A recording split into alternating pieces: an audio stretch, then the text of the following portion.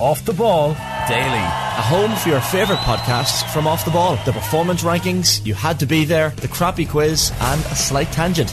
Does that count? Subscribe to the Off the Ball Daily podcast feed right now. OTB AM with Gillette Labs. Get the ultimate shave or your money back. Neon Night Edition available now. Good morning to you, Jenny. Good morning, guys. Clunkier than expected intro into this item. How are you keeping? Yeah, very well, thanks. You've given out to us here in the ads. That was why I had to take the earpiece out. I was getting the ear chewed off me for not for the tennis racket disappearing from the set. Yeah, dead right, where are they? We'll have to get on to make the where it went. Producer. French Open is getting down to the crunch round, so that's what we're actually here to discuss. Yes. And the finalists have been decided. The second seed Arina Sabalenka dumped out last night. Long game, tight game, but deserved. Did you feel in the end for Machova to make the final? I mean, it was a pretty disappointing watch at the end of that match there yesterday for Sabalenka. 5-2 up in the third set with a match point. Seemed to be totally in control of the match, and then from there just imploded totally. Yeah. It was really surprising having the amazing season that she's had this year, having won the Australian Open, and seemed to have kind of battered those demons down from the past. But it was a bit of a shocking result. I mean, Mukova won 20 of the last 24 points of the match, and it was just a complete and utter disaster for Sabalenka. Funny how a player can be in such form and then get to match point and so dominant and then just capitulate. Like, it's obviously psychological at that point. At that point, yeah, for sure, yeah. Like, I mean, the actual match point itself, Mukova played a great point, a good serve and hit a winner. And then from there, it just almost looked like the fight had gone from Sabalenka. Like, her body language went a little bit more, you could see it in her body language. I mean, she just had head dropped a little bit. And then what happens with Sabalenka is she has plan A, and then if plan A doesn't work, she tries to play plan A plus plus, and she starts over trying, and she just made so many mistakes, which, we would have seen in previous years, and that's what took her a few years to get to this stage that she's at now in her career with so much success, is that she would play and over try and make so many mistakes because her game is so powerful. But it's disappointing to see that creep in there yesterday.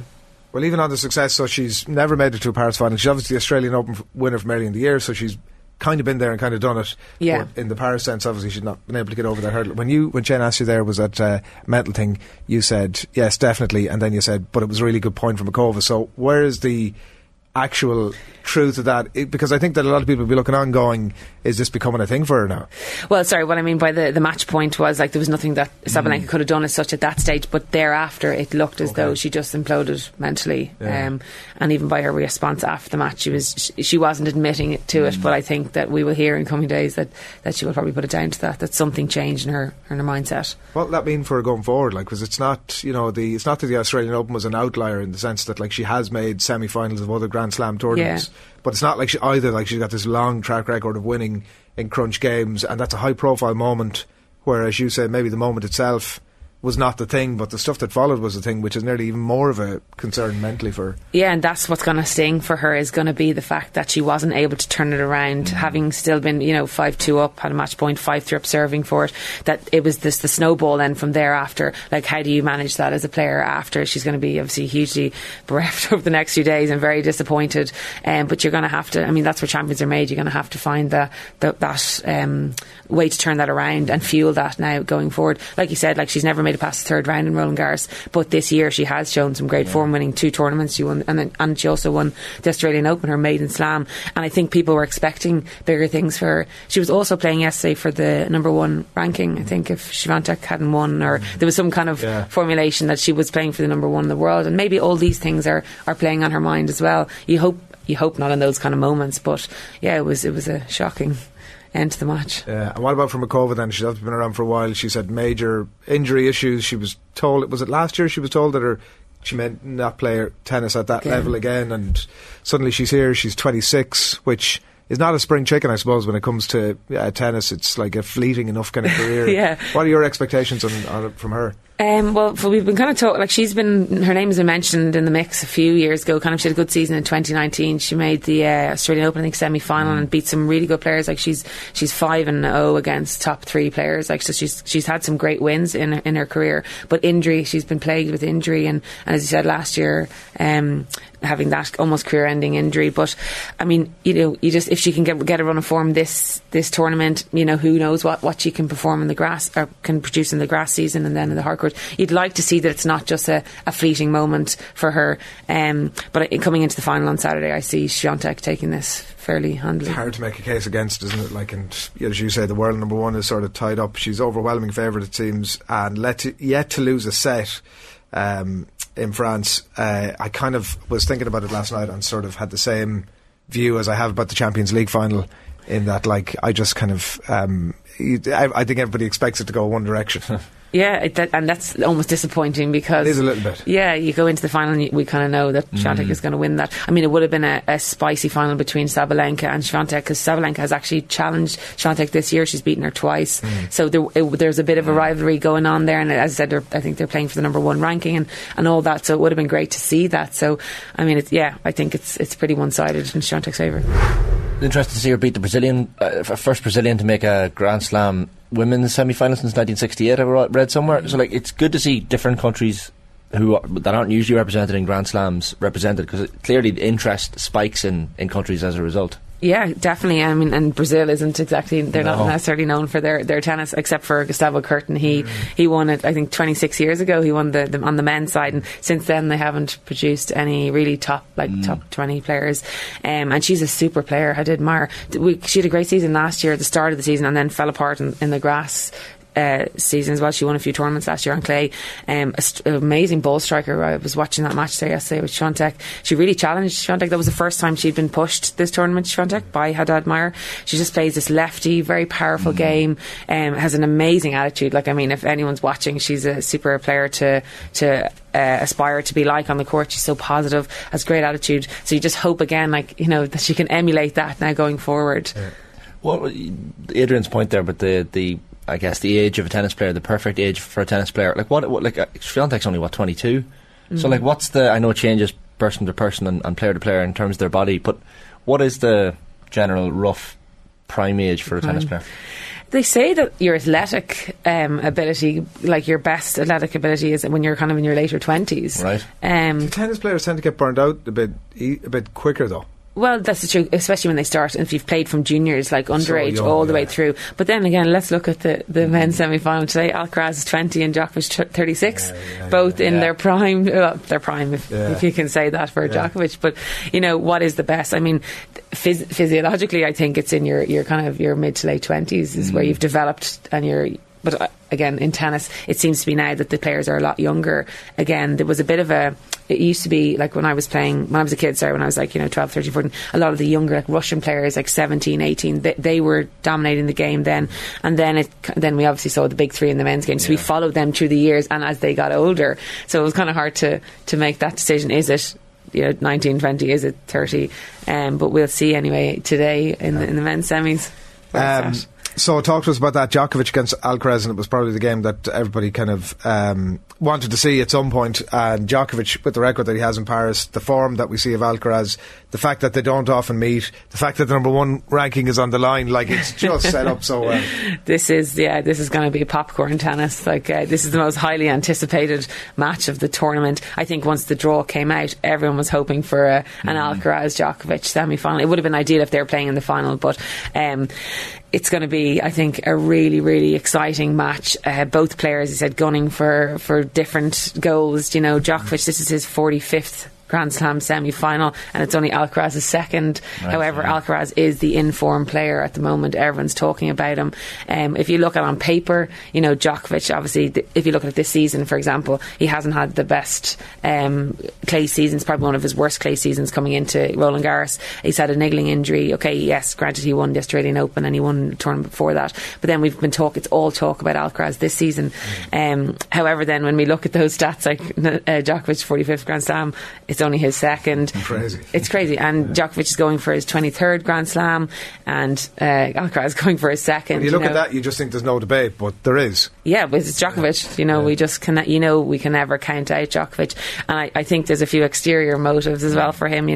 Like for example, he's going for the number one ranking, as we said, but also he's going to try and break Nadal's 22 all-time Grand Slam. They're both on 22, and what a better way for Djokovic, in his eyes, to do it than to do it in Nadal's house. realised, if he was to win against Alcaraz and then win the French Open, he would be knocking Nadal off his 22 perch on his... Not in your eyes, is that what you're saying? Or am I reading too much into that? Maybe.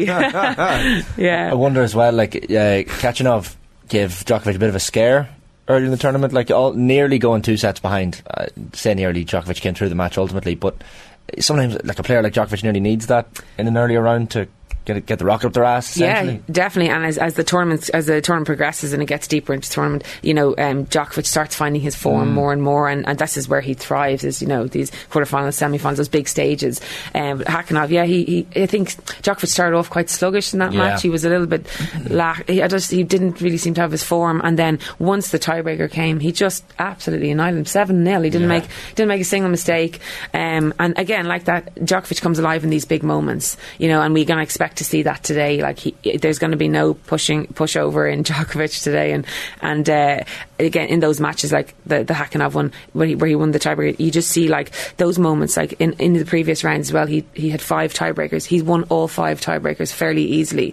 It's just like this man in those moments. It's just so superhuman. It sounds like you're saying that Swiatek is going to. That's done. That conversation is over. What's the makeup of the men's final going to be, and who's going to win it? Well, firstly, looking at the semi-final, I do feel like the winner of today's semi-final between Alcaraz and Djokovic will ultimately be the winner. The other semi-final between Zverev and Ruud is almost just it's been completely forgotten about. I think it could be. I want to say Alcaraz today in 5 sets. Okay. Yeah. Wow. And I think Zverev will come through on the other side. And plenty of emotion for him as well, given what happened to him last year, and a bit of redemption. And great to see him back, though, a year later. Given the circumstances, yeah. All right. Interesting Tsitsipas talking after the Alcaraz game about how he felt sluggish. He'd been taking... I guess it depends on who's putting the nighttime game, the late match, but he was taking sleeping pills and he was taking naps during the day. And he said he just wanted to test that to see if it helped him, and he said it had the complete opposite effect.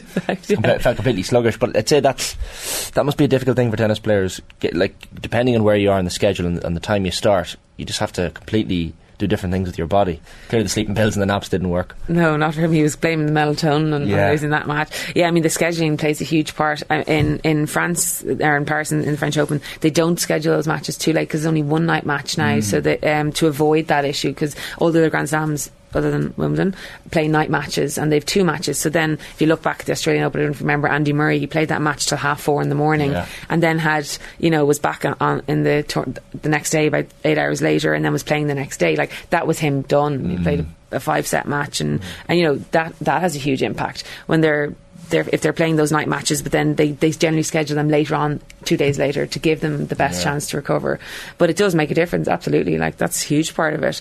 And you see that's why Alcaraz and Djokovic are playing first today, because the other guys played the later match 2 days ago. Now, that's all the less serious stuff out of the way. A couple of months ago, I got on to our series producer, if we could call him that, Cullen Buhig, to say, I've been down in Bushy Park and I'm seeing this new craze, and we have to get on it. When are you free to come down and have a game of paddle?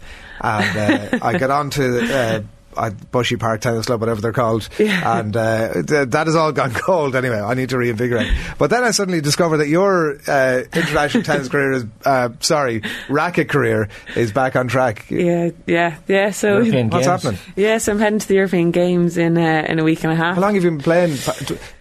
A lot of people watching won't have a clue what we're talking about, so let's establish. Is this the same as pickleball, or is it? No, different. So pickleball is paddleball is almost paddle is the equivalent of pickleball. Pickleball is huge in the States. Paddle is massive in Europe, although now paddle is the fastest growing sport in the world. Right. It's a mixture of tennis and squash, so it's played in a glass enclosure, and you can use the back wall, so the ball just has to bounce before it hits the back wall. You have to have doubles, is that right? Yeah, it's only doubles, and it's played with this smaller racket with kind of this big head, and the tennis balls are less pressurised than tennis balls. So there's a dead or hit off it, and it's the same scoring as tennis, scoring system as tennis. Other than that, there's pretty much no... Is it harder than tennis?